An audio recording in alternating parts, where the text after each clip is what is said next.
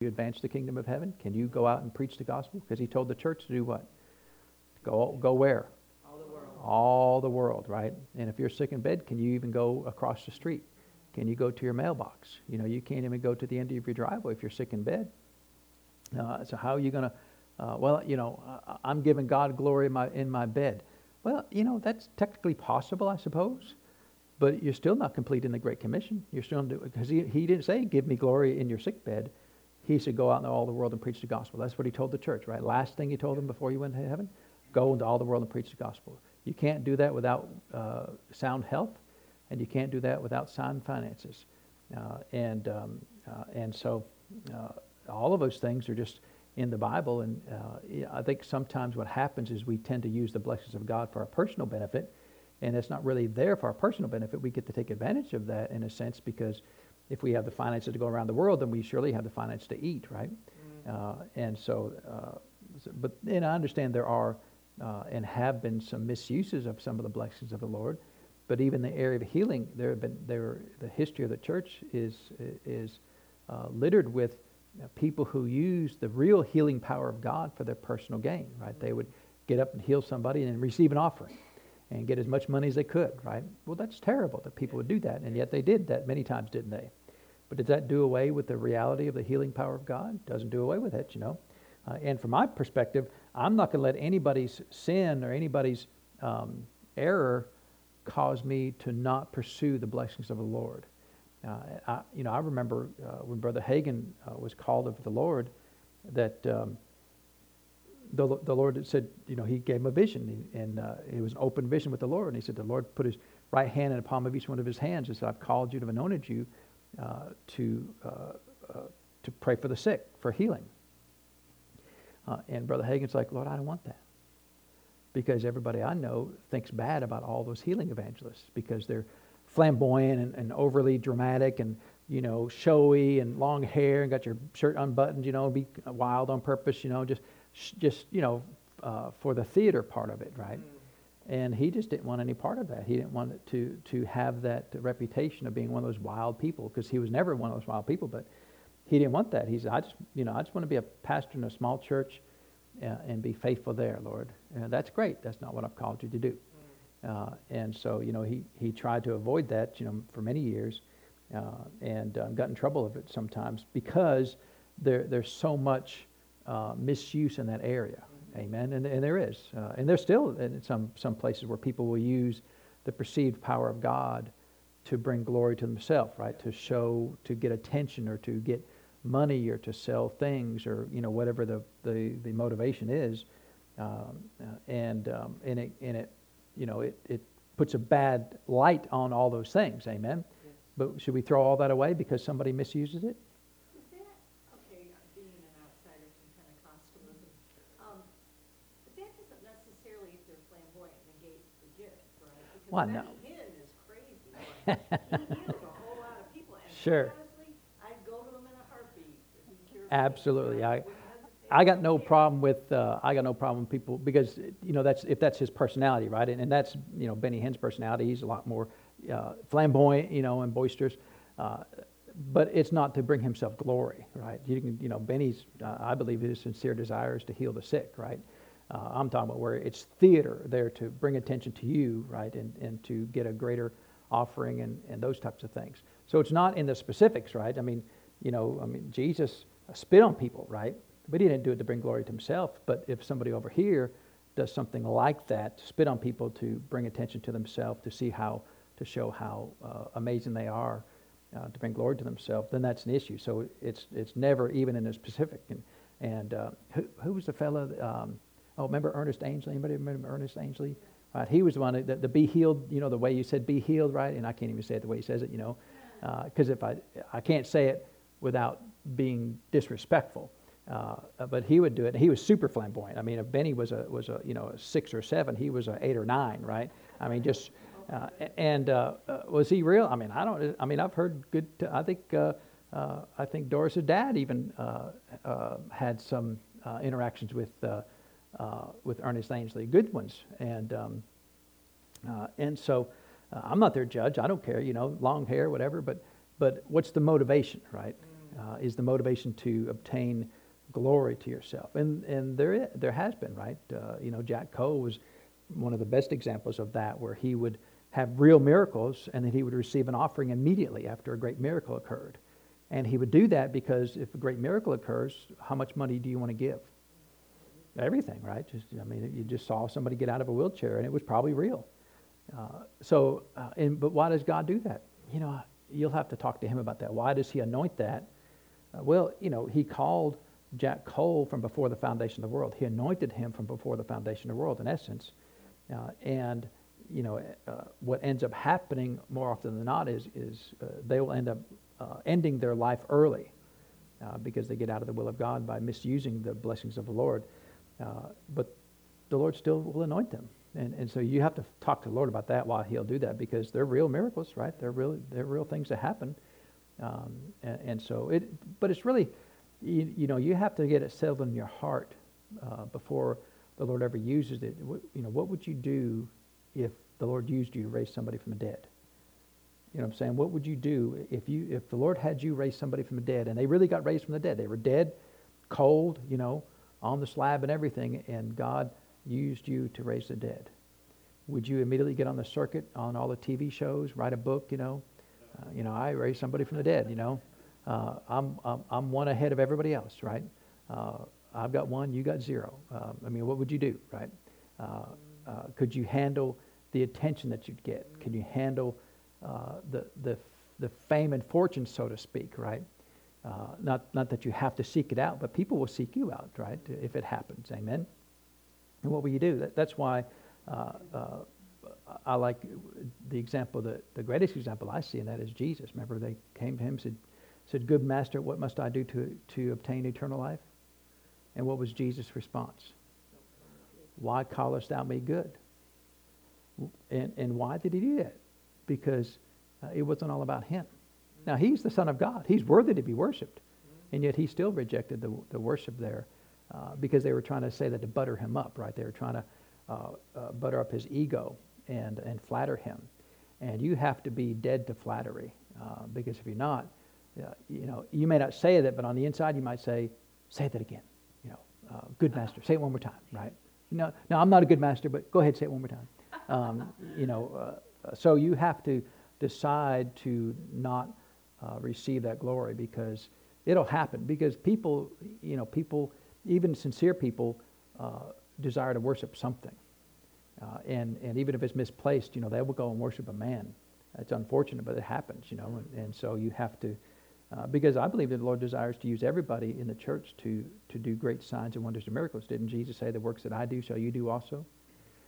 He did, didn't he? Right? And so he wasn't saying just the apostles. He meant the whole church has the capacity and the ability to work the same exact miracles and greater miracles than he did when he was on the earth. And yet, how many of us will reject the glory? Right? Do you remember when that? Anybody remember the Bible that came around with oil, right? It even came through Dayton, right? Remember it came through Dayton? Oil, right? Had a tub, right? Had oil coming out of this Bible. And it was a complete fraud. They made it up, right? They found out, they got pictures, and finally the people that did it fessed up. Yeah, we bought the oil from Tractor Supply. And I like Tractor Supply, but, I don't know that it's anointed, right? And there's no miracles. I go on Tractor Supply all the time, no miracles. It's well, I'm looking for miracles. But it wasn't miraculous Tractor Supply oil. It was just garden variety Tractor Supply oil. And so they made it up, completely made up, faked out. How many in the church ran to that and bragged about how this oil is the miracle of God? And they said, well, it kind of started as a little thing in the church and exploded, and they were all over the country, traveled all over the country, including Dayton, Tennessee. Came to Dayton, right? And people came to me and said, "Hey, this oil is miraculous." And in my spirit, man, it's like, "No, that's just oil." Now, I didn't say nothing to him. I didn't say that's the dumbest thing I've ever seen, although I did think that's the dumbest thing I've ever seen, because who was getting attention? It was that oil in a bucket, and the people that were carrying the oil in a bucket. It wasn't the Lord Jesus. It was the people in the Bible. And for me, it's easy to find out if it's real or not. Who's getting the glory? Mm-hmm. Jesus was not getting the glory. It was all about this Bible. Oh, you got to come see this Bible. You got to come see this Bible in a bucket. It's like, it's a bucket, right? If it has to be contained in Tupperware, I just find it hard to believe that it's a miracle. Now, I don't know. I mean, it could be. Now, the Lord can do anything, I know. But, I mean, just, and I'm not a skeptic. I mean, I believe in miracles. I've experienced many miracles in my life. I am not a skeptic at all. But as soon as somebody says something, I just listen to my spirit man. Is this real or not? And most of the time, it's not like the Lord screams. It's just like the Spirit of God is just going. And I just move on, right? I don't bother with it. Did you ever hear me say anything about it when it was here? I never said nothing about it. But as soon as it came to light, and it's public information, you can go on the internet, read all about it. Some guy did a multi-page, too long, don't read kind of article about it. Went to all the details, talked to the people that started it.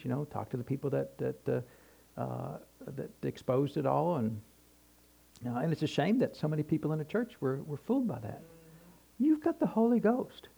Amen. You in your heart right now, you've got you should never be fooled, ever. The born again Christian should never be fooled by any miracle.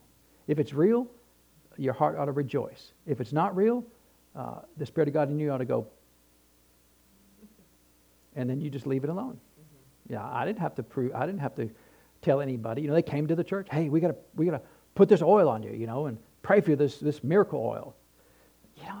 I mean, we got a bottle of oil in there. Now, it didn't come from Tractor Supply, but somebody gave me a bottle. This is the real oil. This is from, like Jerusalem oil. And I'm thinking, but this oil over here, it's probably just as good. It may be Campbell-Finnick or something. I don't know. It could be Crisco for all I know. But, the Bible doesn't say, it just says oil. It doesn't even say olive oil. It doesn't say Crisco oil. It doesn't say motor oil. It just says oil, right?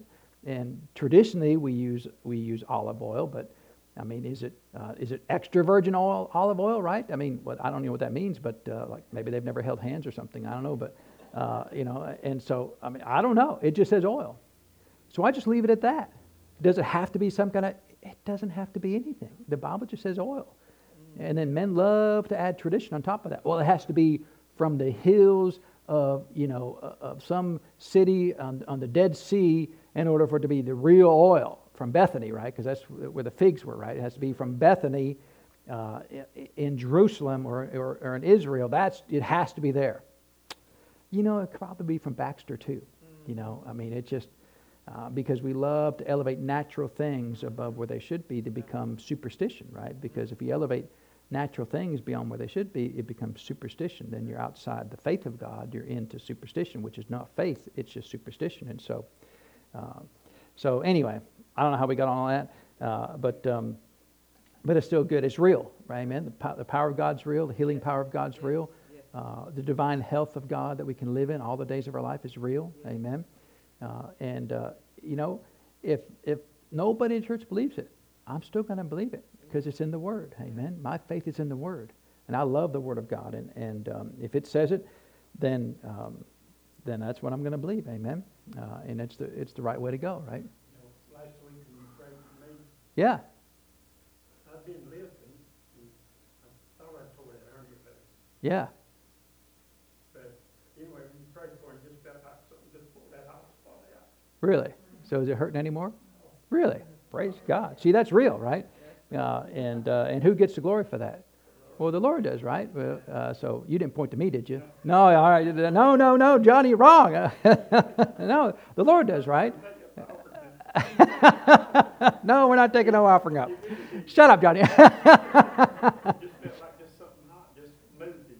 Yeah. Praise God. See, that's real. Amen. And we like the real. And so we thank God for that. Amen. And so, because if we'll always make sure God gets the glory, then His power will always increase. Amen. If we take a little here and there, then we'll get a little here and there, and we'll never get the reality of the fullness of what the Lord wants us to have. Amen. And so we got to be careful about that. So we're here. This chapter is talking about she said Timothy's wine and Hezekiah's poultice there, and we talked about Timothy's wine last week, and I didn't get stoned. I was pretty pleased. Now, nobody stoned me. I didn't write it. Paul told Timothy to take a little wine for your often infirmities, right? And so Now, in the New Testament, that's the only example that I'm aware of where there was ever a natural thing just done by itself for the purpose of providing some type of relief. And Paul never implied to Timothy that would cure you of it. It implies that it'll provide some relief from that. And so, and does that help? Well, I mean, I know doctors today will prescribe some alcohol sometimes in that case. I know they prescribed my father to take a little bit of whiskey on occasion. And he was very faithful over that, to do what the doctor said. Sometimes people aren't faithful to do what the doctor said, but, and so, now, again, I'm just here to tell you what the Word says, but that's the only case that I know of in the New Testament. The vast majority of them are just spiritual, supernatural, right? Now, sometimes Jesus spit on people, right? That was about the only time that there was some other natural thing that was applied, and we're going to talk about that here today, but so she wanted to just talk about these two examples. So let's turn back to 2 Kings chapter 20. Let's read about Hezekiah here. So I'm glad you all didn't stone me on last week, right? And so that should encourage you not to stone me today, right? So some of these things get into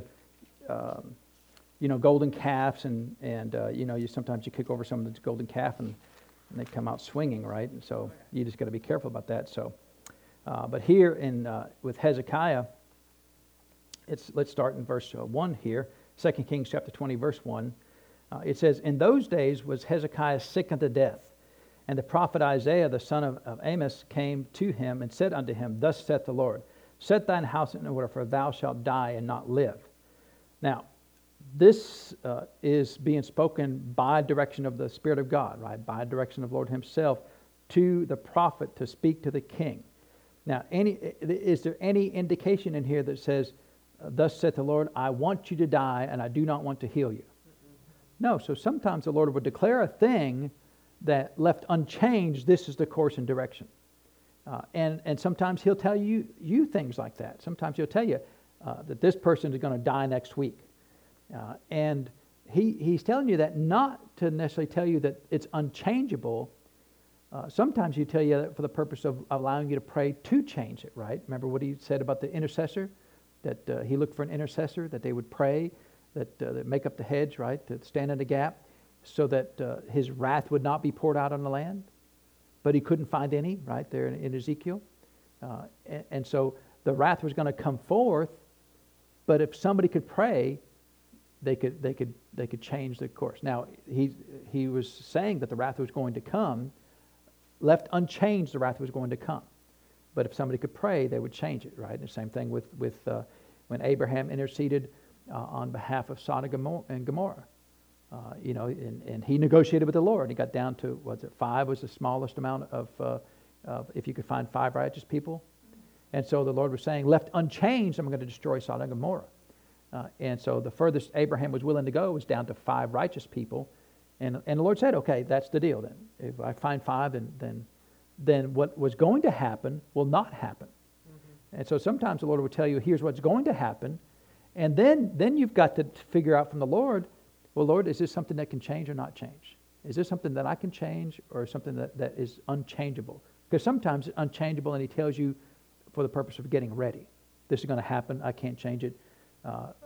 Then you've got to get ready for this event to occur. It's going to happen. But sometimes, like in this case, it was spoken that this is going to happen. And then the king, he wasn't prompted by the Lord, right? The prophet didn't say there was an out. The prophet just said that here's what's going to happen. And then what did Hezekiah do? He wept, right? He turned his face to the wall in verse 2 and prayed unto the Lord, saying, I beseech thee, O Lord, remember now how I have walked before thee in truth and with perfect heart, and I've done that which is good in thy sight. And Hezekiah wept sore. So was he sincere? Well, I believe he was sincere. And it came to pass before Isaiah was gone out into the middle court, that the word of the Lord came to him, saying, Turn again and tell Hezekiah, the captain of my people, Thus saith the Lord, the God of David thy father, I have heard thy prayer, I have seen thy tears. Behold, I will heal thee. On the 3rd day thou shalt go up unto the house of the Lord. So here it was going to take him 3 days to recover, right? And so it wasn't an instantaneous healing, but it did occur after 3 days. And he said, I will add unto thy days 15 years, and I will deliver thee in this city out of the hand of the king of Assyria, and I will defend this city for mine own sake and for my servant David's sake. And Isaiah said, take a lump of figs. And they took and laid it on the boil, and he recovered. And Hezekiah turned to Isaiah, what shall be the sign that the Lord will heal me, that I shall go up into the house of the Lord the third day? He didn't need a sign to know that he was going to die, but he needed a sign to know that he was going to get well. You know, sometimes we're just, I wonder about us as people, right? I mean, he believed that he was going to die and didn't need a sign for that, did he? And so now he needs a sign, right? What's going to be the sign? And sometimes the Lord will have mercy on our ignorance and our unbelief, and sometimes he'll call it out. And this time he had mercy. And Isaiah said, this sign shall thou have of the Lord, that the Lord will do this thing that he has spoken. Shall the shadow go forward 10 degrees or go back 10 degrees? And Hezekiah answered, it is a light thing for the shadow to go down 10 degrees. In other words, they had those sundials, right? And they would check the sun, the time of the day by the shadow of the sundial. And so if the sundial moves forward 10 degrees, he said it's a small thing. I'm thinking, that's not really a small thing if it's supposed to be here and it moves forward 10 degrees, I guess he's thinking, well, people can fake that, but you can't fake going backwards. Seems pretty hard to fake both of them myself, but, he in his mind, at least he thought it's not a very big thing for it to go forward 10 degrees. Nay, but let the shadow return backwards 10 degrees. And Isaiah the prophet cried unto the Lord, and he brought the shadow 10 degrees backwards, by which it had gone down in the dial of Ahaz.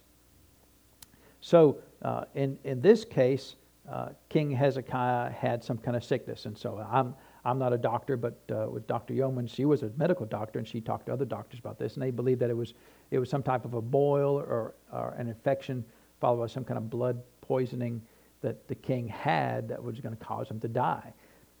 And so the Lord said that he would heal him, right? And then, of course, Isaiah then followed through. So one of the points that she was making here, that figs in and of themselves don't really have any curative powers, right?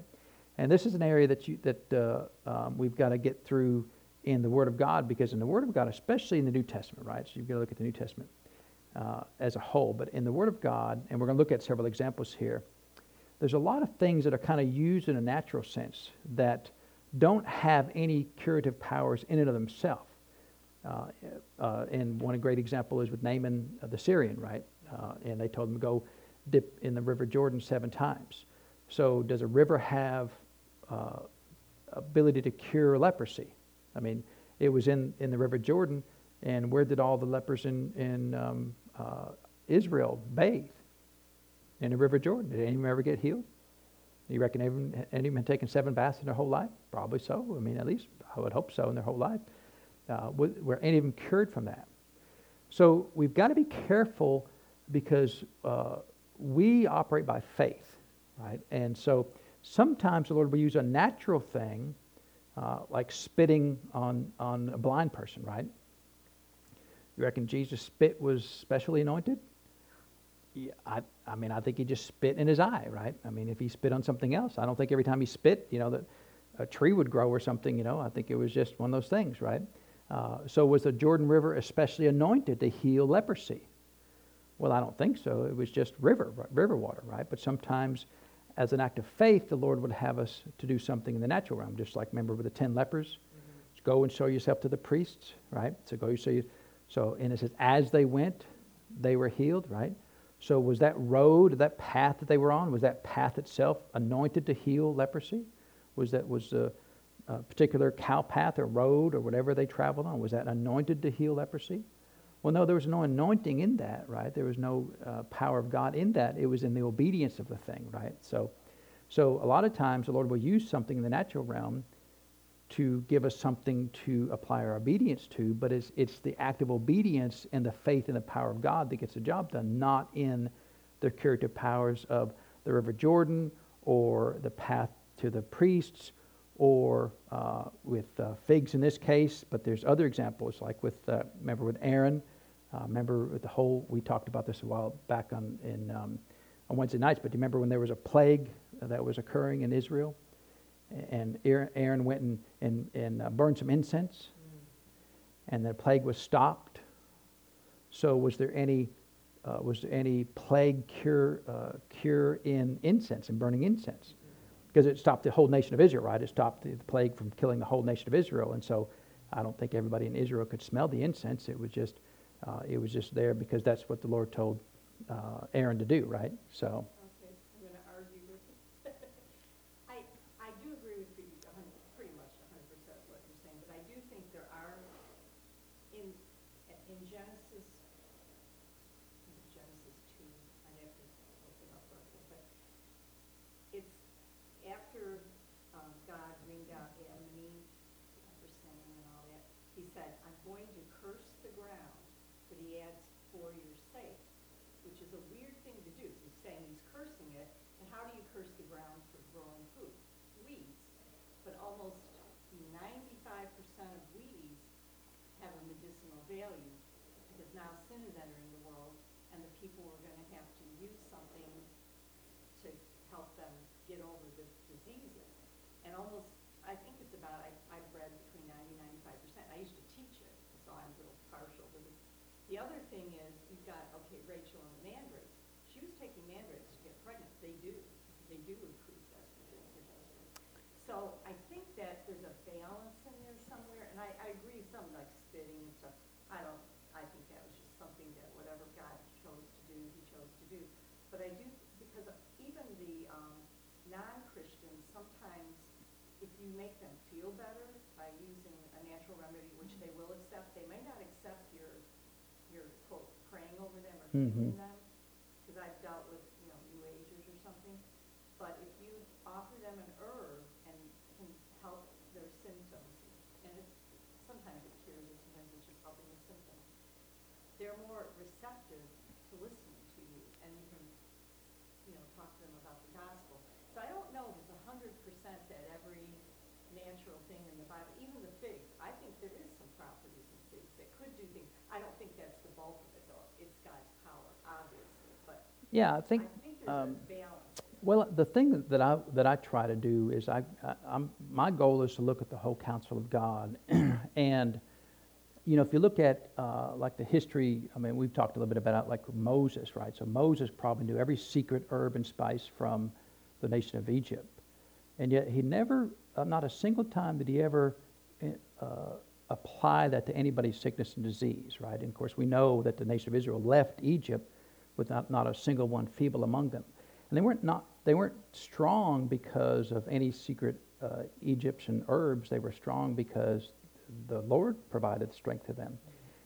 And so, from a biblical standpoint, so I want to constrain it to the study of the Scriptures. Now, outside the Scriptures, no doubt there is all kinds of things that can provide assistance, and they all the time running around the Amazon River trying to find some secret tree, an herb that can cure things, and no doubt they've found some of these things, right?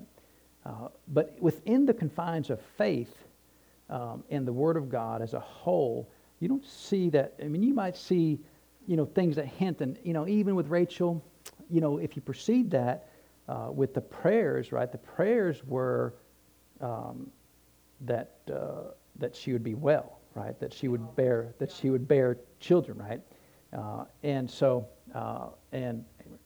it was Isaac, right? That was Rachel's husband, right? So Isaac prayed to the Lord. And it says, and then she bore children. So it was really preceding. Now, did she take mandrakes? I don't know that story in particular, but I do know that Isaac prayed. The Bible says Isaac prayed. And so in that regards, now, did the Lord instruct her to eat those? I don't know. But it was the faith of Isaac that caused her to have the children. And it was the faith in the Lord that caused Hezekiah to get healed. It was a faith that Naaman had in the words of the prophet that caused him to get well by the river Jordan. And in all of these things, you've got to find faith, because if it's not based on faith, then we don't really need the Word of God, right? We can go, because I'm not discounting that those things aren't real, right? That there's not natural remedies in the world, but from the constraints of the Word of God, it's always about faith, right? The foundation is always based upon faith. And can you find things that will cure you? I mean, no doubt, right? There's all kinds of things. Even things like aspirin, right? Aspirin was just a natural, I think it's from a bark of a tree or something, right?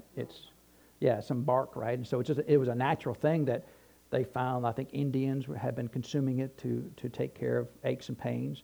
And then somebody distills it and finds out what the actual active ingredient is, and they call it something else. Well, it's really tree bark, right? And so is that real? Well, sure, it's real. Penicillin was mold, right? Penicillin was mold from an accidental experiment that they came up with an antibiotic. So, and of course, medicine, I think, has progressed, and it will continue to progress forever. But in the confines of the Word of God, it's always starts with faith. So I'm not an expert in that. Sue knows and studies this a lot. But I want to be an expert in the faith of God. Because in the faith of God, we're all equal, right, in that sense.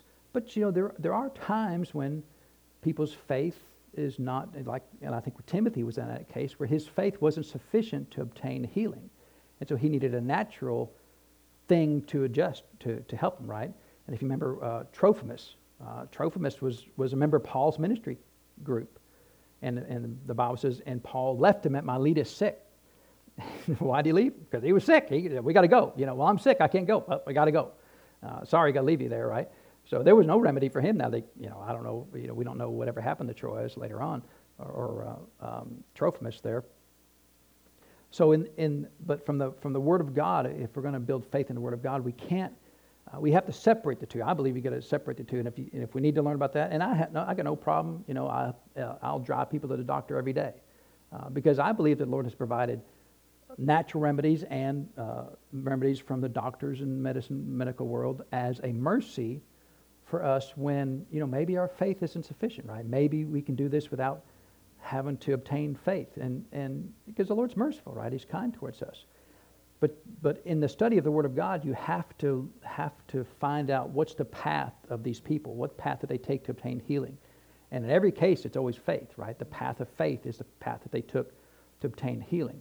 And sometimes, just like with Gideon, right? He had to have a natural event to prove to the Lord. Hezekiah needed a natural event to prove his faith, right? That the shadow had to go backwards. But it was still, he was trying to develop faith in the Word of God. And did he do something natural? Well, he did figs. And no doubt figs, I've heard a lot of things about figs, but I don't know that I've ever heard anybody say figs can cure blood disease, right? Blood poisoning. And maybe it can, I don't know. But that's not the point here. The Lord did a supernatural sign to Hezekiah that said, I'm going to supernaturally heal you in 3 days. And then, as far as we can see, it seems as though that Isaiah used figs and to put that on the boil as a point of reference to show that this event was going to occur. Because if you look at the whole counsel of God, this is not an unusual thing. But, and we didn't finish our list, but you remember there was Elisha had some waters that was bitter and poison and death was in them, and he threw salt in it, right? And so I know salt has you cure meat like with salt, but there was another time when it wasn't just the waters, but also the land was poisoned, right? But if you throw salt on land, what do you usually do? It usually kills everything, right? I mean, in fact, people would do that. They go and throw salt in somebody's garden to kill the garden, right? They go throw it on their land, and it kills all the stuff. So normally salt is not used to cure things, right? It's usually used to kill things. There was one time when they had soup, right? Remember they had pottage. The Bible calls it pottage, just soup or stew or some kind like that. And it had, they said it has death in it, right? That's what they said. And he threw flour in it, right? Threw meal in it. Well, I don't know that meal has got any curative powers in it of itself. Naaman went to the River Jordan, right? Nothing in the River Jordan that. In fact, he said our rivers over in Syria are better than his river, and he was probably true and right about that, right? And I think it goes back again to Moses, that with all he knew about Egypt, he never one time talked about any.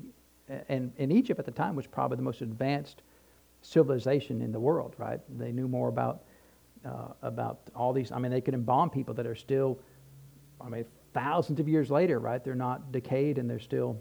They look kind of shriveled up, right? But still they're there, right? You go to anybody else after 100 years and they're just dust, right? There's nothing left of them. So no doubt Egypt knew some things, but Moses never even mentioned, acted like they didn't even exist, which should tell us something, right? That our faith shouldn't be, now I'm talking about faith, right? Our faith should not be in these natural things, right? Now, if our faith is lacking and our faith is wanting, or we don't know about faith, and we're not trying to diminish anybody or to disparage anyone who doesn't have faith in the Lord, because I think that's why the Lord was merciful to provide us with the knowledge of medicine, right?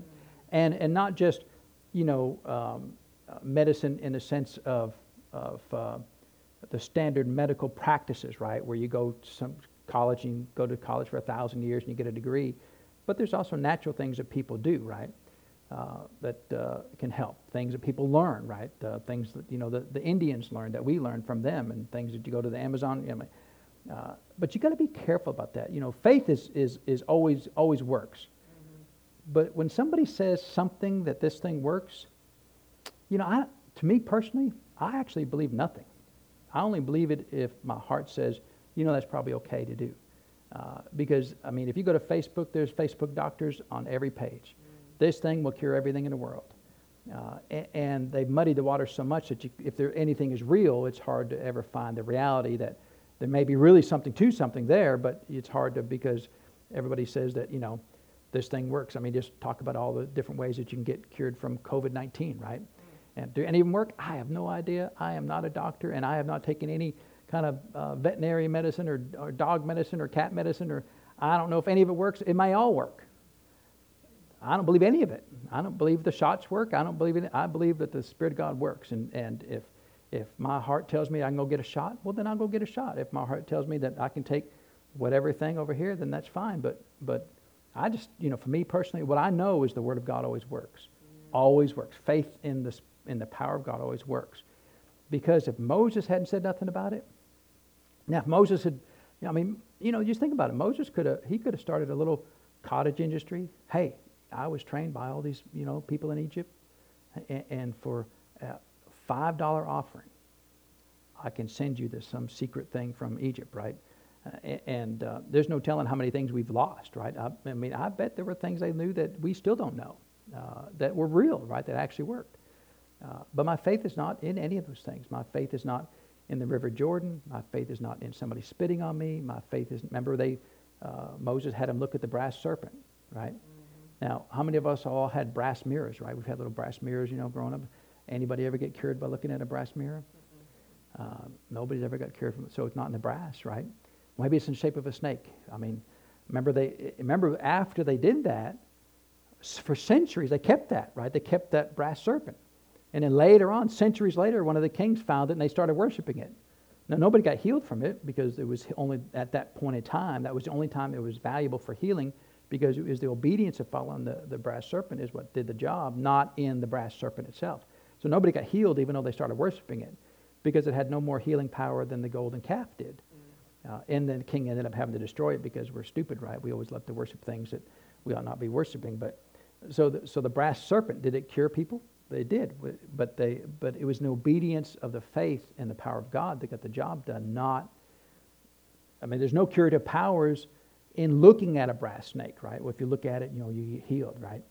Because otherwise that's superstition, right? So the Bible is full of things. Now, it's primarily in the Old Covenant. Now, in the New Testament, we find very, very little of that at all, right?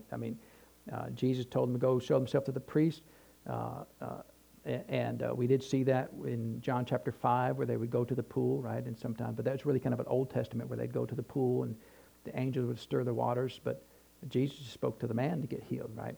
In the New Testament, especially once you get to the book of Acts, I don't know of any cases in the book of Acts and all the healing power in the book of Acts. I guess the closest that you'd come to in the book of Acts would be the handkerchiefs, right, that Paul would send. Is there any curative power in a chunk of cotton material? No healing power in cloth at all, right? But they could send these cloths, and they would say that they were healed and evil spirits went out of them. So there's no inherent deliverance ability in cloth, but it has a capacity to contain the power of God and to allow the power of God to go into people. And so, when you get to the New Testament, you find those types of things diminish quickly because it's primarily focused on the power of God that all Christians have, and that there's very little of that. Timothy, and then, you could talk about the cloths there in Acts chapter 19. And so I think the point of all those things is our faith. Now we're constraining to the Word of God and faith, right? Our faith has to be in the power of God and not in things, right? Now again, if our faith needs help, take an aspirin, right? If your faith needs help, but some people, they say, well, I've got to have exactly 8 hours of sleep or I'm not going to be well. And doctors tell you got to have 8 hours of sleep, before you can be well. And I'm thinking, well, who made up 8 hours, right? What about 7.5? What about 7 hours and 59 minutes, right?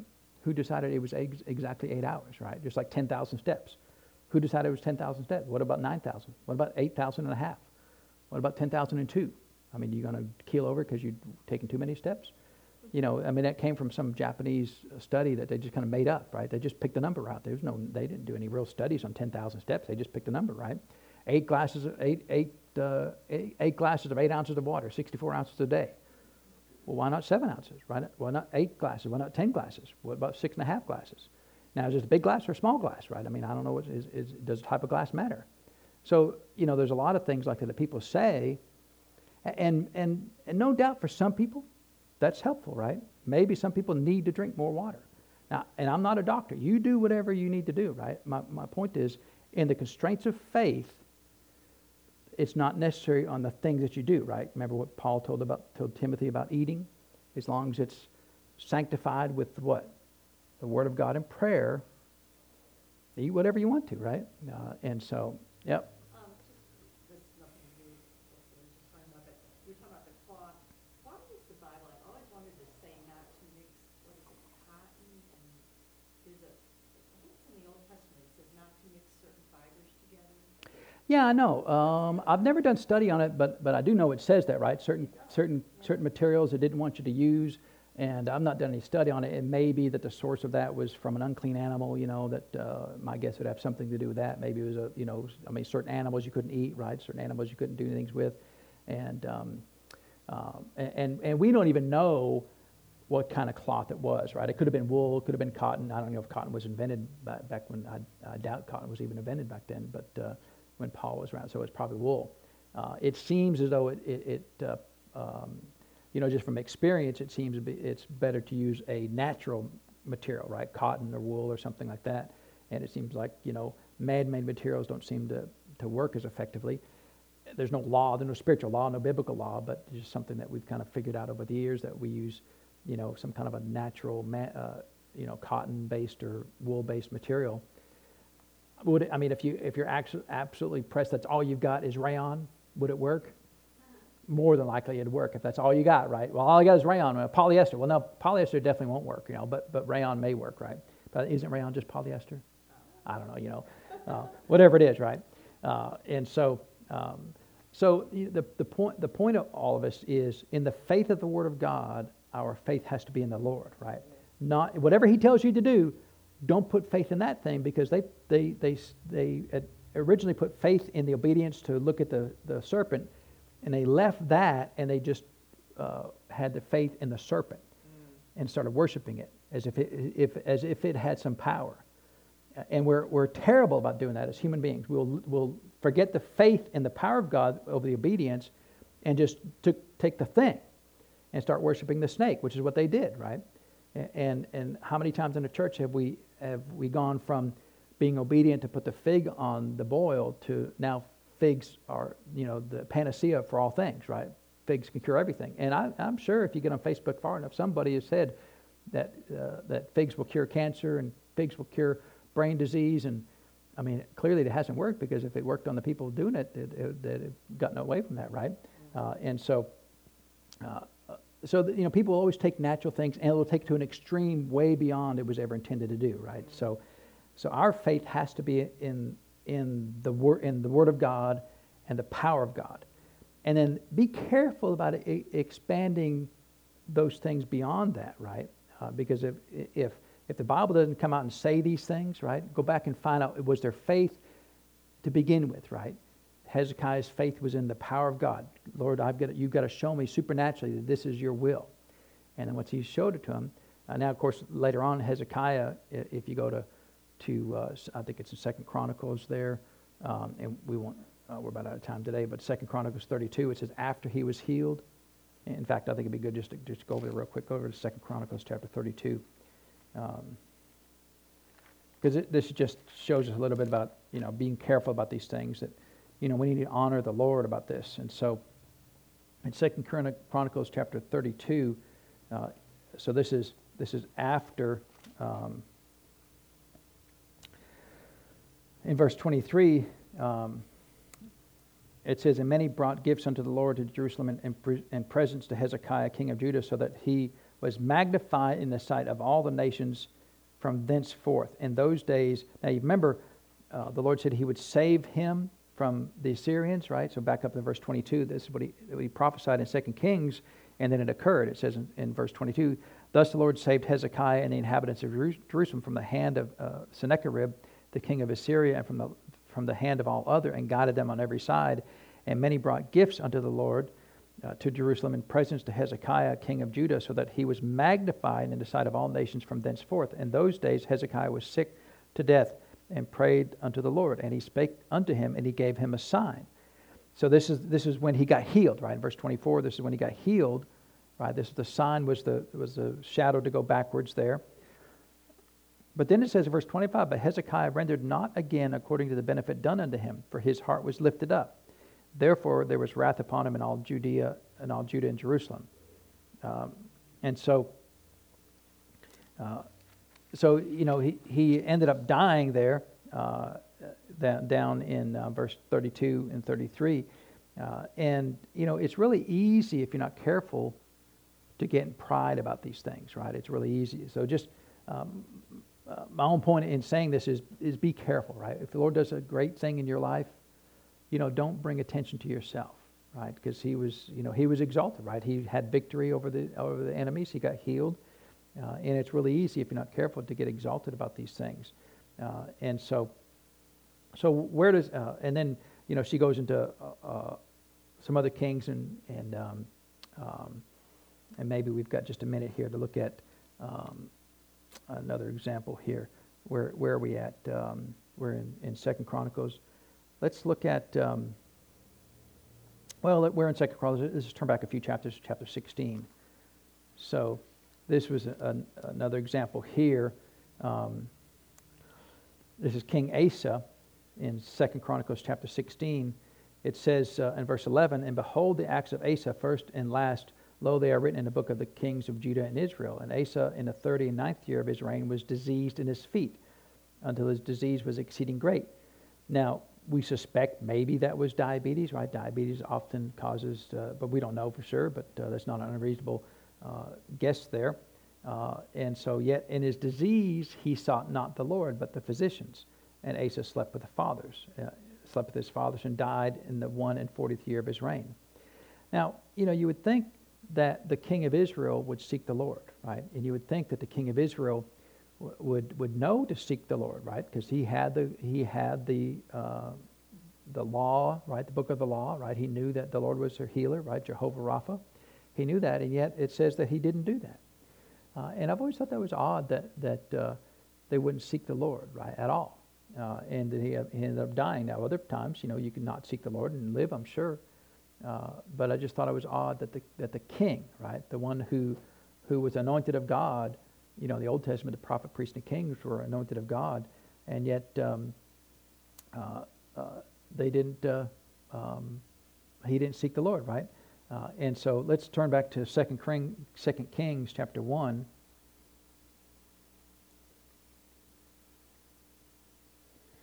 And another king here in chapter 1. And let's start in verse, let's see. This is about King Ahaziah here. And let's just start in verse 16. It says, and he said unto him, thus saith the Lord, for as much as thou hast sent messengers to inquire of Baal-zebub, the god of Ekron, is it not because there is no God in Israel to inquire of his word? Therefore thou shalt not come down off thy bed in which thou art gone up, but thou shalt surely die. So he died according to the word of the Lord, which Elijah had spoken. So King Ahaziah here he not only didn't go to the Lord, he went and sought out the cultist groups, right? Baal-zebub here. He went to his temple and sought after him to find out if he would get well from this disease. And of course, the prophet of the Lord came and said, well, you're the king. You're supposed to seek me for these things. And so now we got to be a little careful of applying that, are you a king in the earth? I know we're kings and priests, but, are you in this role, the same role as these kings were? You're not. And so because we got just a couple minutes, turn over to Mark chapter 5. I think the point is here is as examples of the nation of Israel, they should have sought the Lord. Just like, even King Hezekiah didn't really seek the Lord until the death sentence was placed upon him, right? And then he sought the Lord. He was kind of motivated then to seek the Lord. But you shouldn't have to be motivated to seek the Lord. You should just seek the Lord, right? Is there any mercy for us where there isn't in the New Testament too, right? And so here we got it in Mark chapter 5. It says in verse 25, and a certain woman which had an issue of blood 12 years and had suffered many things of many physicians and spent all that she had and was nothing better but rather grew worse. So who did she seek out before she sought the Lord? Everybody and their mama, right? And how many times will we seek out every remedy in the whole world, right? And it doesn't have to be just with doctors. It could be everything, right? Can physicians help today? Sure they can. Could they help then? Maybe, right? Sometimes. Luke was a physician, right? But did she get any remedy from that? No, she didn't get any remedy. Now, did the Lord send the prophet to her and said, you've sought everybody else but me, then you're going to die? No, he didn't. So there's some mercy that can be extended to us, right? But she'd spent all that she had. And you ever just wake up one day and just realize how dumb you were, right? You've just done everything in the world except for actually ask the Lord, right? You've taken every herb, every spice, every pill, every exercise, you remember those shaking machines, right? Remember those shaker machines that lose all kinds of weight, right? How many people bought and sold shaker machines, right? You can buy them for a dime a dozen now, right? Everybody bought one, everybody sold one. Because they don't really do anything. Well, it just burns up fat. It just burns up your wallet. It's all it burns up, right? And it does turn your organs to mush, I guess. I don't know, but how many times we tried everything in the world, right? Everything in the world. Now, in the Word of God, our faith is in what? It's in the power of God, right? And in faith of God. It's not in these things, right? And you've got to constrain that, right? Because if you want to do something outside of that, that's fine. Now, whatever you do, you should do it in faith anyway, but still, your faith is not in that thing. Your faith is in the Lord. Even if you take pills, right, you should take pills with faith, right? Lord, according to the instructions of this medication, it says it'll do this, and I'm going to believe you that it does that, nothing else, right? Because every medication comes with, 2 lines of things it can do and 200 lines of things it might do, right? And so it might help you, but it might cause you to have 6 toes and 12 fingers and, all kinds of stuff, hair on your feet and all kinds of nasty things. And so believe God that it does what it's supposed to do, right? So your faith is still in the Lord, not in that thing. And so she did all these things, spent all she had, nothing better but grew worse. But when she heard of Jesus, she came in the press behind. And so now she was not unlike King Ahaziah or really King Asa. It says he did not consult the Lord. So she did not consult the Lord. Now, she didn't go to the priests or to the witch doctors, right? So she didn't go to the other direction, but she did not seek the Lord first, right? But she was healed. So, there is hope for all of us, amen? So we're not kings and we're not setting the example. But I have talked to people on occasion that were Christians that knew the healing power of God and asked them if they'd been talking to the Lord about it. And sometimes they've said no. In fact, I remember one fella years ago, he was diagnosed with terminal cancer of some kind. And we'd gone to Bible study together, right? Believed in the power of God, believed in the healing power of God. And I didn't know him directly, but I knew him through the family. And so I said, hey, why don't you find out if it's okay if we come down and pray for him? And they sent word back, said, no, he doesn't want us to come down and pray for him. I thought that was really odd. Well, you ended up happening? He ended up dying, right? Now, he didn't die because he said no, but He didn't live because he said yes. I know that, right? And so, why did he do that? I have no idea. We'll find out when we get to heaven. But to me, that was just odd, right? Why would somebody? I mean, if I'm not well and you say, hey, can I come pray for you? And I know you, right? I know what you're going to pray, because if you come say, pray, Lord, let it finish up quickly, right? Let him just die quick. Then I don't want you to come pray for me. But if I know you're a person of faith, praise God, come and lay hands on me, right? I mean, my faith, I got faith, but I'll welcome your faith all day long. Amen. And again, if you're going to pray, well, Lord, if it's your will, heal him. Well, don't waste your time. But and so in all of these things. Now, of course, she has an advantage that Dr. Yeomans, the author of the book, she's a medical doctor, right? So she talked to a lot of doctors, and really her book is interspersed with a lot of things where she talked to a lot of doctors about things. And I think she talked about one doctor. She was talking about another doctor that, and I thought this was a good point here, that about different schools of medicine. Of course, we don't hear much about this anymore as they had back then, but back then they had all kinds of words for these things, allopaths and homeopaths. I think we've heard of homeopaths, naturopaths and others. And he said all the paths lead to the grave, because they may have some value, but they're not faith, right? They may be able to get some assistance, but they can't cure everything. Can faith in God cure everything? Faith in God can always cure everything. So while those natural paths might have some value, they're all going to lead to death eventually, because they can't cure everything. And he said, and so the point that they were making wasn't that you get rid of all these things. The point was that that our faith is in the medicine of God, right? Our faith, your faith should never be in whatever natural thing you're doing. Your faith should always be in the Lord. Amen. And if you're taking things, natural things, right, then that's fine. But faith always should reside in the Lord, not in the thing, right? And if you keep that balance, you'll be okay.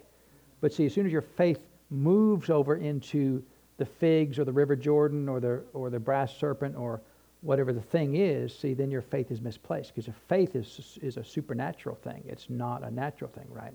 So we have no faith in natural things. We may have confidence in those things, according to history or science or whatever, that these things work, and that's fine.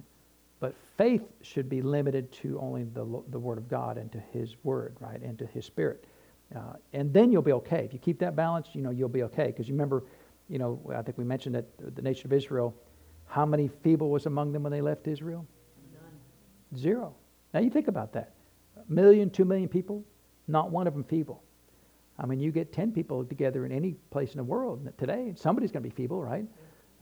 But you got 1 million people. I mean, that's like the whole. Nashville's probably got 1 million people, right? Everybody in Nashville, not a single sick person, right? Not a single hospital, doctor, nurse in all of Nashville. That would be unheard of, right? And so that's where our faith can reside, right? So just be careful, right, in all of these things. Always make sure that your faith is where? It's in the Lord, right? If you do other things, I got no problem with any of those things.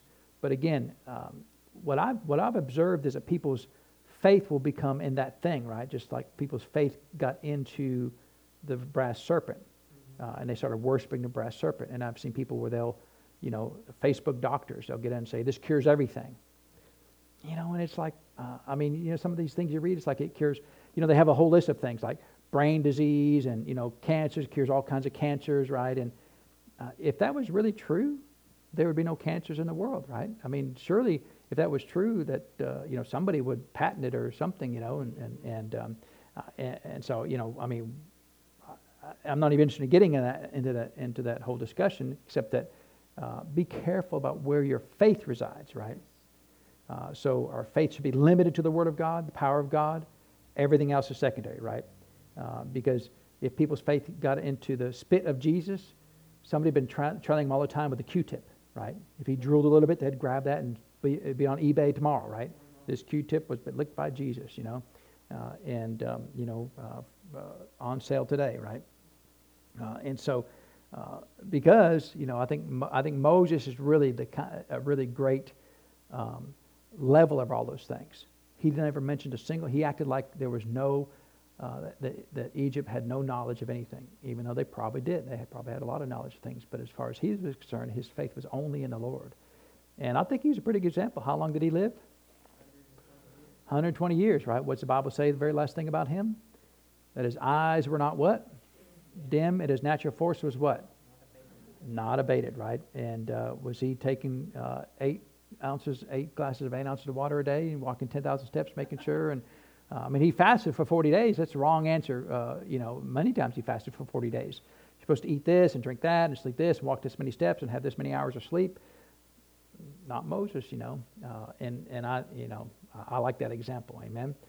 And so just be careful, amen, about all these things. And so we'll see if maybe the Facebook doctors won't stone us today, right? And so we'll come back up and I think we've got some questions, but we'll take those up next week there. So let's pray and thank the Lord for His Word today. So Father, we thank You for the Word of God. And Father, we thank You for faith in Your Word. And Father, we thank You that our faith can reside in what You've said and what You've done and the power that You've given to us. And Father, by that faith alone, we can live a strong and healthy, vibrant, sick-free, disease-free life all the days of our lives. And so, Father, we thank You for that. And Father, we thank You that it's neither extreme, it's not cultish, Father, it's not fanatical, it's just as normal as You are real, Father. And so, Father, if You are real, and You are, then the power of God can cause our bodies to be well. The Spirit of God can cause us to live free from sickness and disease. And so, Father, we thank You for that.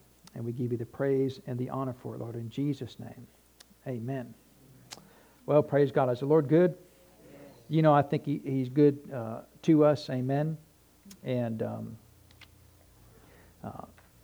if He really is good, then He desires your bodies to be well, right? And we thank God for that. Amen. And so let's get ready to receive this afternoon's offering.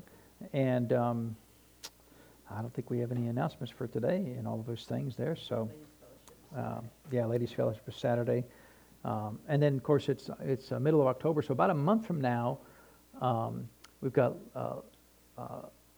Larry and Angela Keaton coming as special ministers. But they're only going to be here on a Wednesday night. So they're kind of doing a circuit in this area. And so they're going to be here on Wednesday night, which is unusual for us to have a guest speaker on Wednesday night. We usually try to reserve those for Sunday morning because most people come on Sunday morning, and so that way more people can hear the guest ministers. But they'll be here on a Wednesday night. We'll get the dates for you here before too long for that. So come ahead, Mr. Jared, and receive the offering. And then also, if you go to the church's Facebook page, there's a link to the interview that we did, that I did with, his name is Dr. Green. He is with the Charisma Podcast Network. And so it's about a 25-minute interview about our book there. And so if you get a chance, listen to that. And because it's interesting, it's just interesting.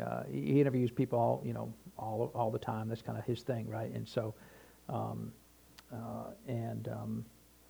that should be out there. And if you need a link to it, we can send that to you. I think I haven't posted it on my account yet, but it's on our church's Facebook account, right? So, all right, well, be blessed. Have a wonderful weekend, Lord, and we'll see you next Sunday.